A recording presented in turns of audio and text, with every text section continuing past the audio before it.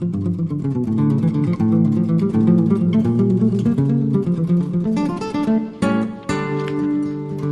afternoon. I'm Al Cresta. Today we celebrate the life and appeal to the intercession of St. Charles Borromeo. He is one of those outstanding figures of our past that the truth is we don't know what... I mean, we don't spend a lot of time thinking about him. He was an outstanding reformer around the time of the Council of Trent, and I thought we really ought to spend a little bit of time taking a look at what he accomplished, the church as he faced it at that time, and what he did to bring it into reform. My guest is William Doino. He is a contributor to Inside the Vatican magazine and many other publications.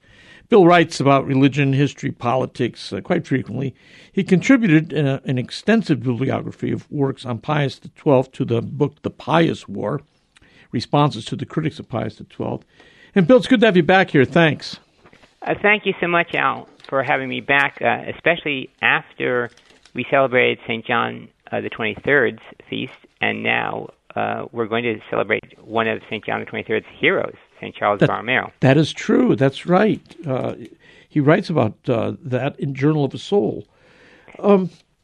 Talk to me a little bit about the setting for his life. He was born into nobility, right?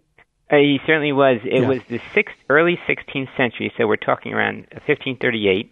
Now, at the time, the church was in, shall we say, deep confusion and even corruption, and it would have been very easily. He was born into wealth, and today he might be termed, at least when he was born, not later on, a trust fund baby, as they call them. Yeah. Okay, it was set up for him to live a luxurious life, and to live a kind of live in indulgence and wealth and so on for the rest of his life. But he chose not to do that. He chose the narrow path, which so many did not in his day. And even though he could have easily become among the ranks of the corrupt in that Renaissance era clergy, when there was so much sin and disrepute and so forth, he turned the whole situation around, and he told his fathers and his parents and his relatives, all of whom were rather attached to the world, that he wanted to become a dedicated servant of Christ, and he did. And they recognized it, and he was so impressive at a young age that at the age of, I believe it was 22, by that time he'd become a young lawyer and a canonist, his uncle had been elected Pope Pius IV. And at the age of 22, incredibly, he got his uncle, the Pope, to revive the Council of Trent. It had started much earlier, but it had all sorts of interruptions and so forth.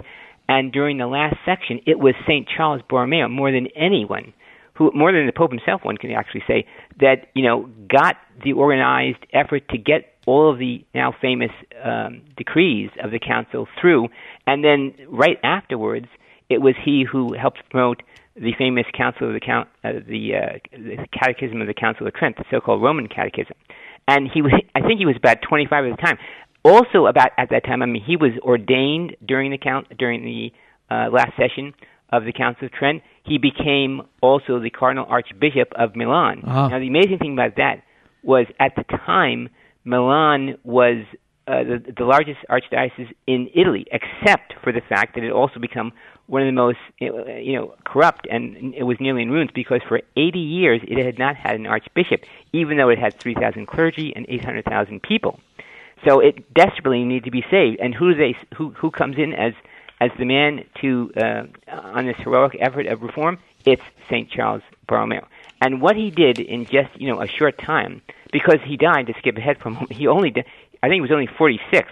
But what he did as the Cardinal Archbishop of Milan is absolutely amazing. And by the way, it is so amazing what he did to turn around this distraught in ruins diocese. That's why St. John the 23rd wrote no less than 5 volumes about St. Charles Borromeo's holiness and all the successful successful reforms he implemented to turn around the diocese. So and what was important about that is that John the 23rd recognized St. Charles Borromeo as a very contemporary, timeless figure, and he wanted his insights, Borromeo's, to be applied to the Second Vatican Council and afterwards. Now, to say that we have fallen short of Borromeo's standards it would be an understatement. But nonetheless, just to sum up some of the things that he did, because you asked me about his accomplishments, I wrote something about him in 2017 for First Things entitled St. Charles Borromeo, Model Bishop, Holy Reformer, and anyone can look it up and Google it. But I just want to read just a couple of sentences from it. Sure. I said, at the time he was appointed the Cardinal Archbishop of Milan, many religious and laity had fallen in the church, and many who remained were corrupt or wayward. Borromeo was undaunted. With a cheerfulness and determination that astonished his contemporaries, he traveled up and down his diocese, enacting vigorous reforms in line with Trent and the Roman Catechism. He convoked 6 provincial and 11 diocesan synods, founded seminaries to educate a new generation of priests, established hospitals, and set aside his large inheritance for the needs of the poor. He also renewed religious life and started a new congregation of secular priests, the Oblates. And then in 1576, when a plague struck Milan, many of the healthy fled, but Borromeo remained in the city, visiting the stricken and comforting the dying. And in one extraordinary episode that has become legendary, he climbed on top of a stack of corpses to give the last rites to a man who was still breathing and begging for the sacraments. Wow. So this is the man. Wow. Holy. He was truly what I call a full-dimensional Catholic, not someone who cherry-picked the teachings or who was sometimes good and sometimes bad. I mean, every ounce of his life he put into reforming the church and living a holy, chaste, and moral life. And, I think that's one of the reasons he died so young, because he gave every ounce of himself to the Lord and to the church and to all the Catholics for the salvation of their souls. There's few people in the church that I can speak of more highly than St. Charles Borromeo. Yeah. I hope more people learn more about him, because he's really an incredible figure. No, I agree. When you take the stands that he took, when you're that assertive in living out the faith, you're going to make people uncomfortable, some people uncomfortable anyways. Absolutely. Were there vested interests that fought back against him? Oh, not only were there vested interests, we talk about today about, the secular press and the dissenting elements of the church attacking good, holy bishops and priests and leaders in the church, including sometimes, it must be said, Pope Francis himself, sure, when he's trying to make a good point. They do not like it when he speaks out with force and fearsomeness against abortion, against gender ideology, against immorality and hypocrisy and so forth. And the same was true in St. Charles Borromeo's time. And he was actually threatened and he almost was assassinated by some very corrupt figures. But he didn't allow that to discourage him. He went on with his work to revive and regenerate Milan, which he succeeded. And the Lord, he helped people along the way to live honest, God-fearing lives. And he didn't allow any of these threats against his life to deter him 1 inch. And so, he was extremely. He was a true disciple of Christ because he did not fear the world, and he knew that in the long run, it was only Almighty God and Jesus Christ would have to face it. And when we see today bishops that say, and there are a few of them do say this, I have to act not only on behalf of the Church and our Lord and Savior Jesus Christ and His Church, I have to act on behalf of myself and try to save my own soul, because God's going to hold me responsible as well, as well as the people's souls that I'm ministering to. So that was his opinion as well. If we withdraw and we, into our own sort of private supposed piety, we're not doing the Lord's job. Right. We have to spread it and evangelize the gospel with fearlessness, and that's what St. Charles Borromeo did. Can you tell me what he did to help laity get formed? Oh, what he did, the most important thing he did is that he organized and he restructured the church, because no one knew where to look in those days. And there was still, don't forget, this was coming out right when the Protestant Revolution was coming out.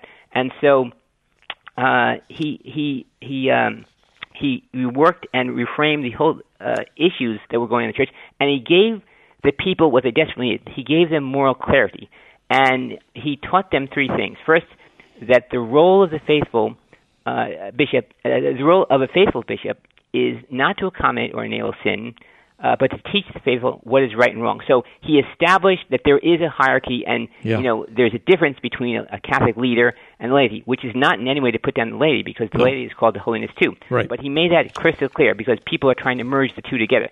And that I think inspired many of the laity because they need leadership. Yep. The second thing he did that he knew that all reforms begin with the individual's heart. We can talk about reform from here till the cows come home, but unless we ourselves, on an individual basis, transform ourselves and become holy people ourselves, there's not going to be any reform to talk about, okay? Because reform ultimately comes down to the individual. So people talk about these grand things about reforming the church and changing the church. None of that's going to stick unless individuals are holy. Yeah. And the final thing he did is to exhort people and warn them about the monumental difference between true reform, orthodoxy, and holiness, and false reform, about which, for example, in Germany, where they're blessing all sorts of immoral situations, and know the difference between true reform and false reform is literally, in his opinion, and the opinion of all the saints, I believe, between heaven and hell. That's interesting. That's a good way of putting it.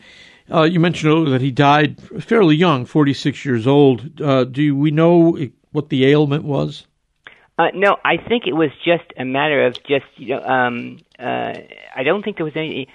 It may have been, there was a plague. It may have been he caught some of that, but it may have been just exhaustion. And in those days, they didn't have quite the medical capacities or anything near to him that we do today. But I just think it was just a sheer exhaustion and his dedication and his overwork. But he died for the Lord right until the very last inch. And incidentally, the great news is that just a few years ago, there was published for the first time in English a book called Charles Borromeo, his orations, his homilies, and his writings. You anticipated my next question.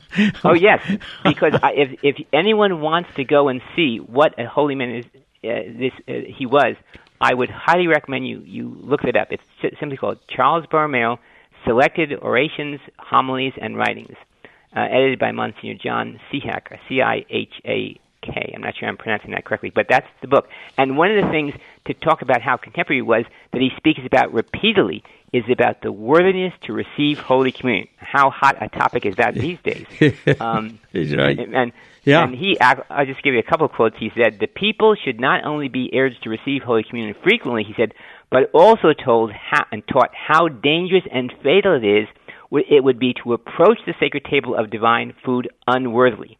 And again, he goes on, "The most holy Eucharist is properly a sacrament of the living. It requires, therefore, that those who receive it be spiritually living, for it was instituted for the sake of sustaining and increasing life. Therefore, he who remains in death, who is in mortal sin, should stay far from the table. Let him first hasten to life, to penance, and then for the sacrament of confession for the sacrament of confession is the first and necessary disposition for the Eucharist." So he's laying down the law there, and he's saying, do not approach the Holy Eucharist unless you are in a state of grace. Go to confession first, repent, make a firm purpose of amendment. How often do we hear that these days? Not often. Not often enough. And that's so true. Bill, thanks so much. Wonderful talking to you again, and really do appreciate the profile of St. Charles Borromeo, model bishop, holy reformer, and mention once again the volume in English so we can read some of it. Oh, yes. That is called Charles Borromeo, Selected Orations, Homilies, and Writings, edited by Monsignor John Cihac, or Cihac, I'm not sure, C-I-H-A-K. Look it up on Amazon. Just type in Charles Borromeo, his homilies and writings, and I'm sure you'll find it on Amazon by Monsignor Cihac. That's the one to read, okay? All right, so Bill. Much for having me on now. Yeah, love talking to you. Again, Bill Doino will have his First Things piece available for you and some other follow-up information, too, on St. Charles Borromeo.